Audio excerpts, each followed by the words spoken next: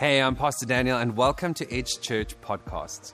To get connected, visit our website, edgechurch.co.za, or send us a WhatsApp on 076 03 23664. Say hi, and we will connect with you. Our full services can be found on our YouTube channel, but today we have Pastor Byron Chicken sharing God's Word with us. Byron is the lead pastor of Thrive Church, and he's the national leader of the Assemblies of God group. Enjoy listening to part 2 of Byron's life-giving message from this Sunday. Shall we get the elephant in the room or the chicken in the room out the way? Can we just deal with the surname? Is that okay? Because your social media has been talking about it. I've seen all the social media stuff. Oaks from here and from Joburg have been sending me saying, check what they're talking about, the chicken and all this kind of stuff. Should we just talk about the surname? Is that okay? Get it out the way so you can actually listen to the Word of God. It's Scottish. And some guy called Chicken in the 1600s moved from the US from Scotland to America. And it was Chicken. And then some muhu decided to change it to an En. So, I mean, at least if it was, En, I could do something with it, but it's just chicken. And I wish I could tell you I come from fancy stock, aristocracy of some sort. We were chicken farmers. That's the deal. Just good old plain chicken farmers. And I married a very proud Lebanese lady who comes from a very proud Lebanese family. You know the Lebs? I don't know have you got Lebs here in Cape Town? Are there any Lebs in this place? There's lots of Lebs in Benoni. Lots of Lebs in Alberton. They breed in Alberton, and so Cans comes from a very proud Lebanese tradition. Her surname is Lisha, and in my ignorant, foolish youth, when we got married, I insisted that she change her surname to mine. And I think in hindsight now, just leave it, man. Why have the fights like that you don't need to have, And so she changed it everywhere except on her Facebook. She claims that Facebook won't allow her to change it because this is a true story. Facebook tells her, no, you must choose a real surname. How's that? Can you believe it? I've never actually tested that, but it sounds to me like she's talking twak, to be honest with her. You ready for the word today? Shall we take a moment and pray? Let's just prepare our hearts. It's so important that we come to God's word with openness and with transparency and with vulnerability, but also with awe and with reverence. And we understand it to be what it is. Hebrews 4:12, the word of God is living and it's active. It penetrates even to dividing joints, marrow, soul, and spirit, judges the thoughts and attitudes of our hearts.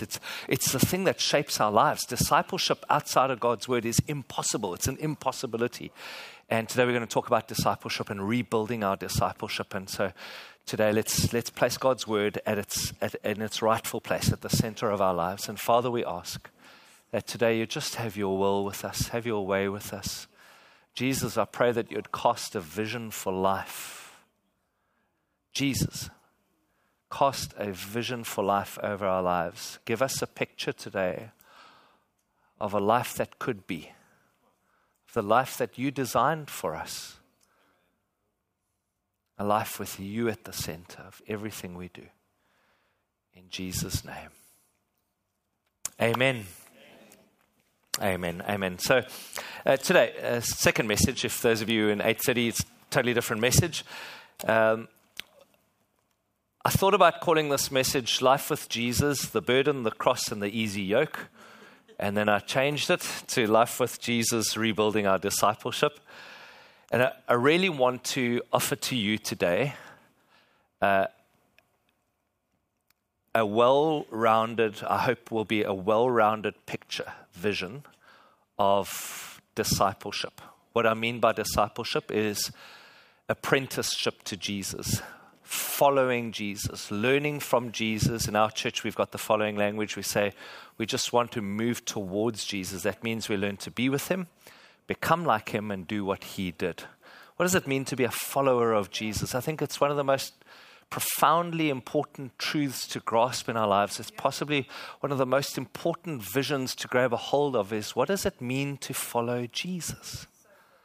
It is to learn to be with him, that's devotional. To become like him, that's formational. To do what he did, that's missional. It is to understand what Jesus lived like, what he was like, to understand his time and his context, and to also understand how he stood outside of time. It is to understand him as the person and also as the Godhead.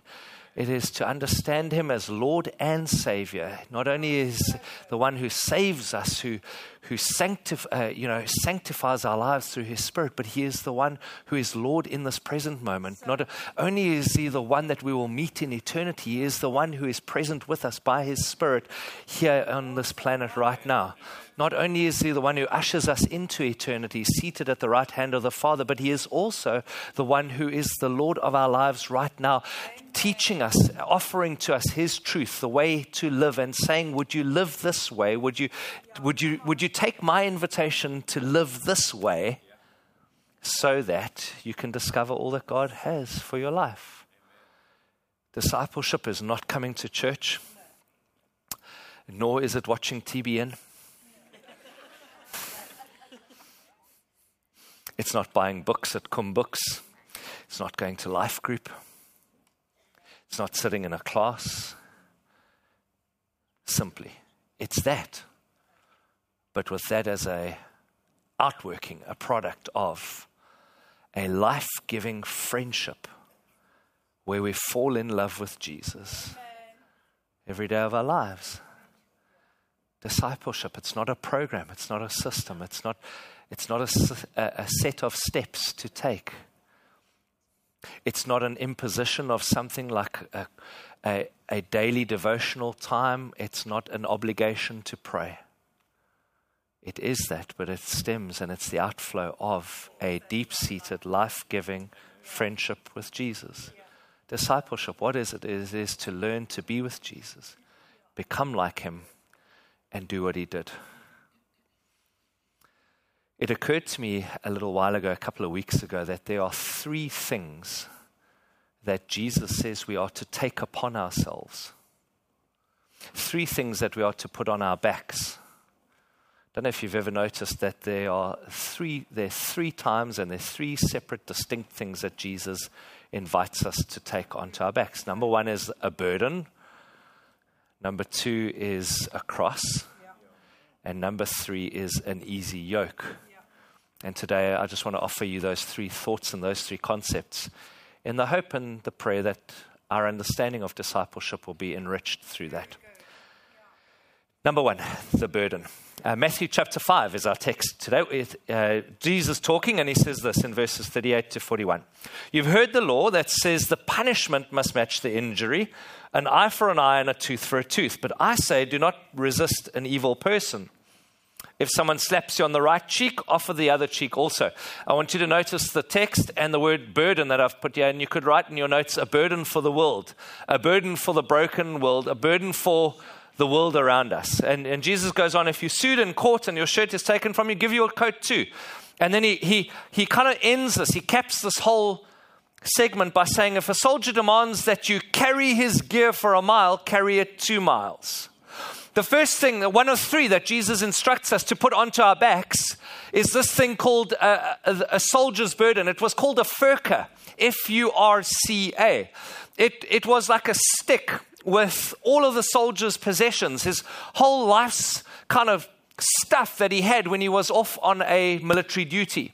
It would be his pots and his pans, and it would be his clothes, and it would be some of his weapons, and anything he needed for an extended military expedition, he would carry on his back with this pole, and it was called a furca. And Jesus makes the very countercultural, very offensive, very upsetting statement to his first century listeners who are listening to this, who are suffering under Roman oppression, who are being occupied by Roman police, Roman soldiers. It would be like a person of color in the apartheid era having white policemen patrolling their neighborhood. And all of a sudden the white policeman says, hey, whatever you're doing, wherever you're going, I don't care. I want you to carry my weaponry for me. And I want you to carry it for a mile. And Jesus comes in and says, okay, if that happens, and if they ask you to do that, don't carry it for 1 mile, carry it for 2. Can you imagine the uptight?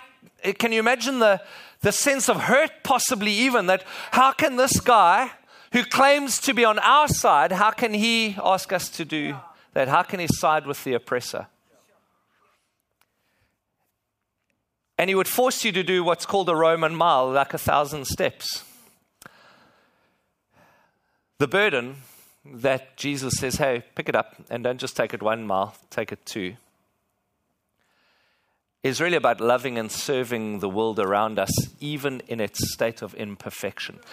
Even the system that you hate in this world, even the thing that you hate most. It would almost be like me saying to you, hey, listen, if SARS sends you your tax assessment and says you owe $1,000, give them 2,000. Anybody going to do that? Come fetch it, yeah. Yeah. You can come find me. I'm not finding you. This firka that Jesus asked us to take, he's bringing across the principle of an extra mile. He's bringing across the principle that we are to serve the world around us, the world in which we live and move and kind of cohabit, even when it's unfair, even when it's unjust. I want to suggest to you that the first thing that Jesus tells us to pick up, put on our backs, one of the elements of discipleship that's inescapable, inconvenient, countercultural, may irritate us, actually upset us. But Jesus says, look, if you want to be a follower of me, you pick up what you don't want to carry. And you serve the world in that way. Discipleship of Jesus is about serving the world no matter how inconvenient it is. No matter how upsetting it might be to us. No matter how inconvenient it might be. First thing is the burden. Second thing Jesus tells us to pick up is our cross. Luke chapter 14. A large crowd was following Jesus. He turned around and said to them, if you want to be my disciple, you must by comparison hate everyone else. Now that word hate, if you want to kind of take a little bit of a dive into the study, Jesus' language there is not to literally hate. It is a relative term to say, relative to me, everything else must be second. It's not a positive hatred. It's actually like a negative inflection. It's like to say relative to them or relative to me, it's that. Are you with me? He says, you must by comparison hate everyone else, your mother, your father, wife and children, brothers and sisters, yes, even your own life. Otherwise, you cannot be my disciple.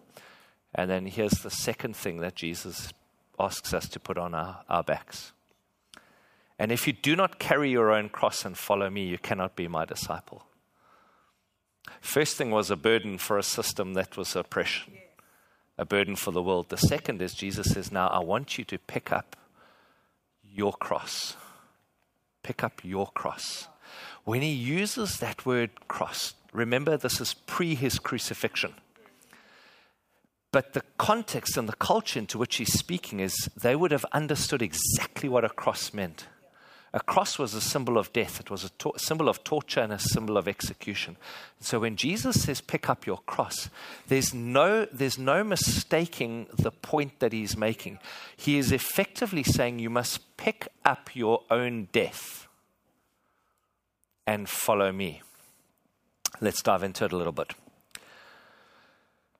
The cross, what Jesus was coming to here, church, is to say, if you follow me, this is possibly the most critical. If you follow me, it will mean the end of your own life. It will mean your life is no longer your own. The meaning of the cross, friends, is to say to anyone who would pick it up, anyone who carries that thing says, it's no longer important for me to have my own way or for me to go my own way. It means the end of our lives as we know it. It's the end of the life that we thought we were going to have.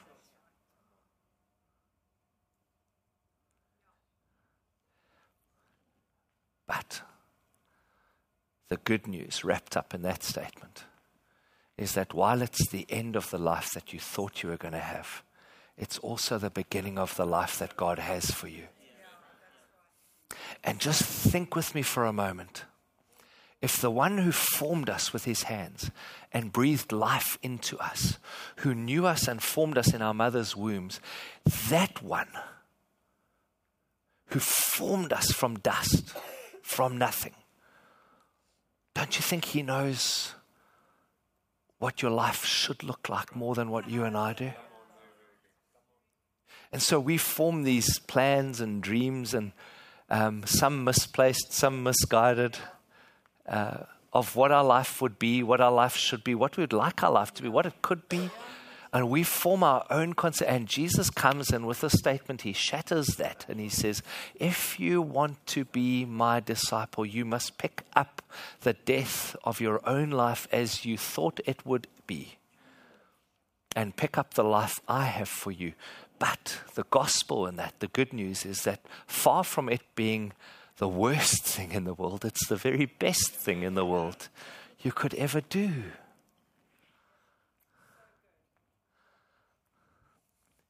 Let me read this to you. Dallas Willard said this: discipleship is the greatest opportunity in human life.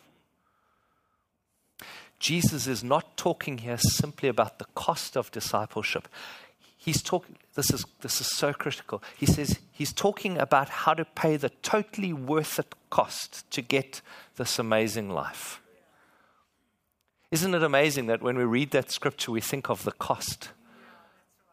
But what Dallas is talking about is he's saying, actually, Jesus is not giving you a negative picture of life. He's saying there's something incredible, the life that I want to mold and shape and turn you into. This is the way into that life. It is to pick up your cross. So yes, there's a cost to discipleship, but there's a much greater cost to non-discipleship. Yes, there's a cost to being a follower of Jesus, but there's a much greater cost to not following Jesus. The much greater cost to following Jesus is to enter into the vicious circle of self. It is to pursue self-gain. It is to pursue self-happiness. It is to pursue selfishness. And the very thing that looks attractive on the outside, once we enter into it, we find it's a ravenous wolf that can never, ever be fed enough. Because you can never have enough for yourself. And neither can I. Are you all still tracking with me? So who is a disciple? It's one who is with Jesus, learning to be like him. It's one who is learning from him how to lead my life as if he were me. It's somebody who's an apprentice in Jesus' kingdom living. And so, while the furka is about picking up the burden for the world, the cross is about picking up the life that Jesus has for us. It's about paying the more than worthwhile price for the life that he has for you. It's about giving up your own life for him. Which leads us to the third thing that we're invited to pick up. And that's the yoke, or the easy yoke.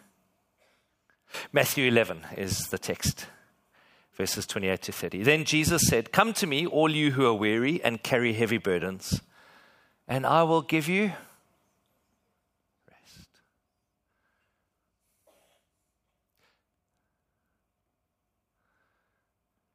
The exact opposite of following Jesus is to strive. I think there's so much exhaustion in our world because there's so many people pursuing themselves in the world. And Jesus is actually the path into rest, the pathway to rest. The way for rest for your soul is to give up your life. Anyway, let's go back. He says, take my yoke upon you. Okay, third thing we're told to carry. Remember the first one was the furka? Burden for the world? Broken, messed up, screwed up as what it is. We pick it up and we love our world. We love God and we love one another, right? Second is to pick up our cross. It's to pick up the realization of our lives as we knew it ending. And then the third, Jesus says, is Now, take my yoke upon you. Pick up my yoke. And I'll unpack this word yoke in a moment. Let me teach you, because I'm humble, gentle at heart, and you will find, 10:30, you'll find. How many times does that word rest come? Twice. For my yoke is easy to bear, and the burden I give you is light. Now, to Jesus' first century listeners, that word yoke would have been completely kind of there with it. They would have known what it is. When we go yoke, are we talking about yolks of eggs, or what are we talking about? So let me give you a picture of a yoke with two oxen that you'll see on the screen. And the way a yoke would work is it was an agricultural device used to link two oxen together so that they could plow the land. The yoke was the wooden thing that would join them together. And so when oxen were yoked, they were yoked together and they were yoked under the yoke. The yoke would come over the necks, hold them together, and then they would plow the field together. Now, there's something profoundly important about oxen when they're yoked like that. And this is the issue. When an oxen was yoked with another one, they would always yoke a strong ox and a weak ox together. And so the weak ox, as he or she got yoked with the strong ox, that ox would lose their ability to decide which direction to walk. The weak ox would have to walk wherever the strong ox decided it should go. But in so doing, the weak ox also had his burden shared by the strong ox. The weak ox did not feel the weight of the burden, for the weak ox was light. Is this ringing any bells to Jesus' words? Let's go back to the text, if you wouldn't mind, just for a minute or so. He says, verse 30, for my yoke is easy to bear, and the burden I give you is light. And so what Jesus is saying is when we pick up the yoke, what ends up happening is we get yoked with him in life. We get set up in partnership with him in life. But he's the strong ox and we're the weak. He takes the weight of the yoke upon himself, and the burden he gives us is the light one. And so this is why I come back to the point that I made is you might think that picking up your cross is the end of your life as you knew it, and it could be the worst news in the world if you really love your life. But I want to say to you that it's the very best thing, because when you pick up your cross, what we inadvertently discover is that the very cross that we thought was the symbol of execution is in fact the yoke that links us to Jesus. And when that yoke comes upon us, his burden is light. And so, yes, you lose the ability to go in the direction you want to go. But you go in his direction. You go where he knows to go. You follow his lead. And you stop walking in circles. You stop trying to bear burdens on your own shoulders. You stop trying to live that role that you've just been promoted to by yourself. You stop trying to make the decision to give away 10% of your income in this crazy thing called tithing. You stop trying to do that by yourself.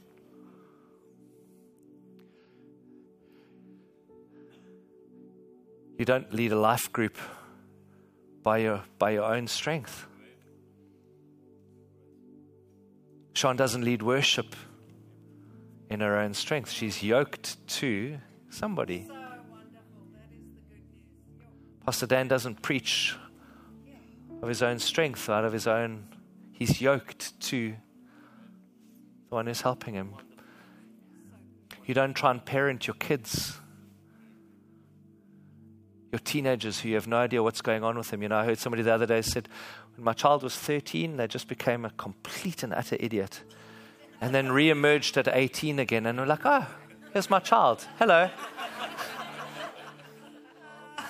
Anybody got that? Look, if your kid's with you now, just look straight ahead. Don't.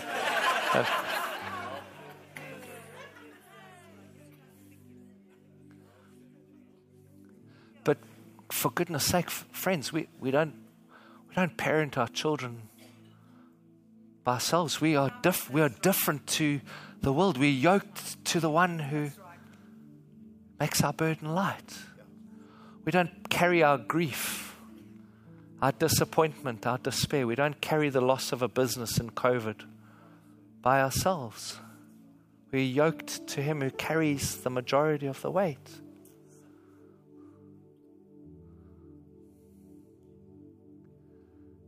That is what it means to follow Jesus. It is to pick up the burden for this broken world and to love this world with extraordinary extra mile kindness.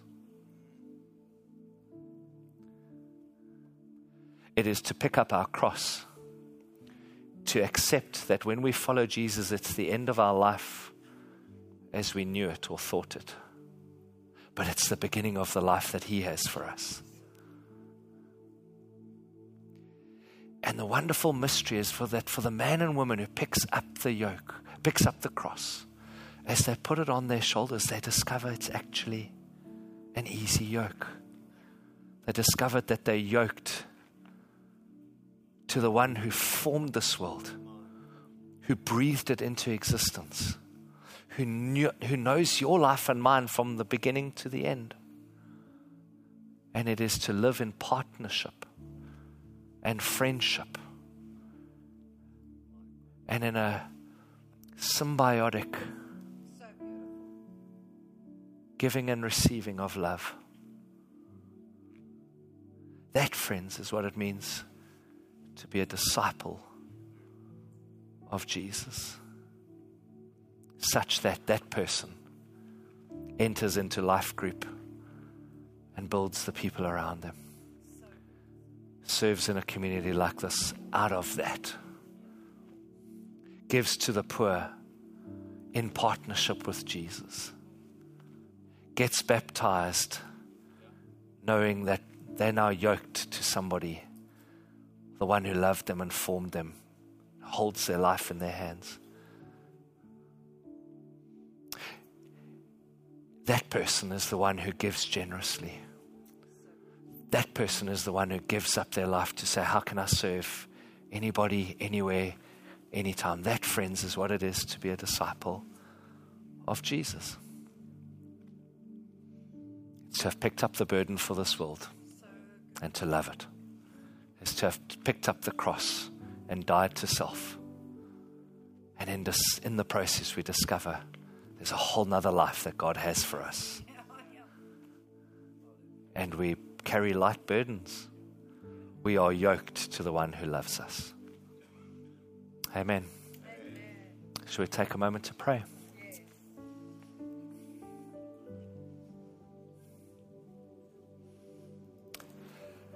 Jesus, help us today. Simple prayer, Lord.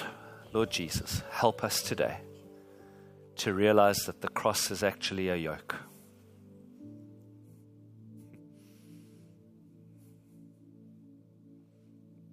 That your invitation to pick up our cross and in so doing to give our lives away actually is not a symbol of execution, but a symbol of an invitation to life, the life that you have for us. Right now where you are,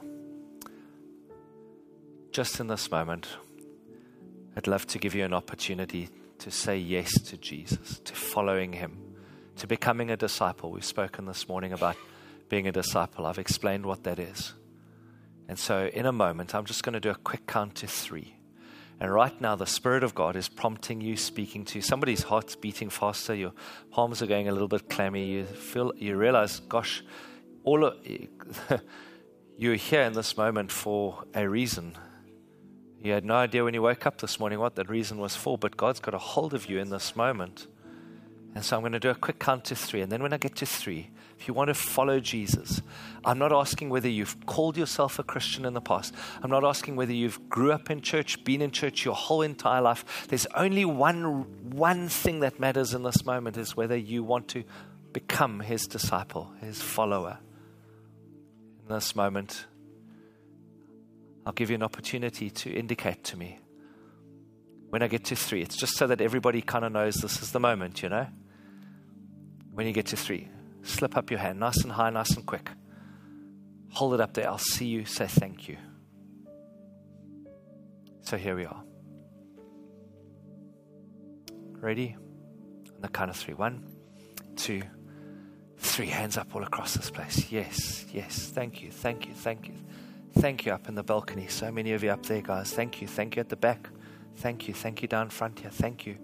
All over. Thank you, sir, in the middle. Thank you at the back. Level. Thank you so much. Come, if you haven't responded yet and you want me to see you, just slip up your hand right now. So, yes, thank you guys at the back in the balcony. I can see you. Thank you, sir, in the front. Thank you over there. Beautiful. Beautiful. Thank you, ma'am, at the back. You can take your hand down. I see you. I see you. Thank you. Jesus, we give you our lives. We thank you for your life lived on this earth, sinless, and yet you died a sinner's death in our place, a substitutionary, atoning death in our place. What a marvel, what a wonder, what an extraordinary act of grace. Thank you. Holy Spirit, every person who responded in this moment, who had their hand up in this service, Holy Spirit, please fill them, flood them with your power now in Jesus' name. Thank you, Jesus, that because of your life and your death and your resurrection, every sin can be wiped clean, is wiped clean. That we can repent, turn, move away from that which has held us captive by the power of your Spirit. Every hand that was raised in this service this morning, Jesus, I pray right now you would give them a vision for their lives, a discipleship life of following you. Hold them, Lord. Take them into your hand and hold them. Jesus, be their Savior and their Lord. Teach them, lead them, guide them, shape them, mold them. Have your way with us. In Jesus' name. And everybody said, amen, amen. Come on, Edge. Would you take a moment just to, come on. Give them congratulations.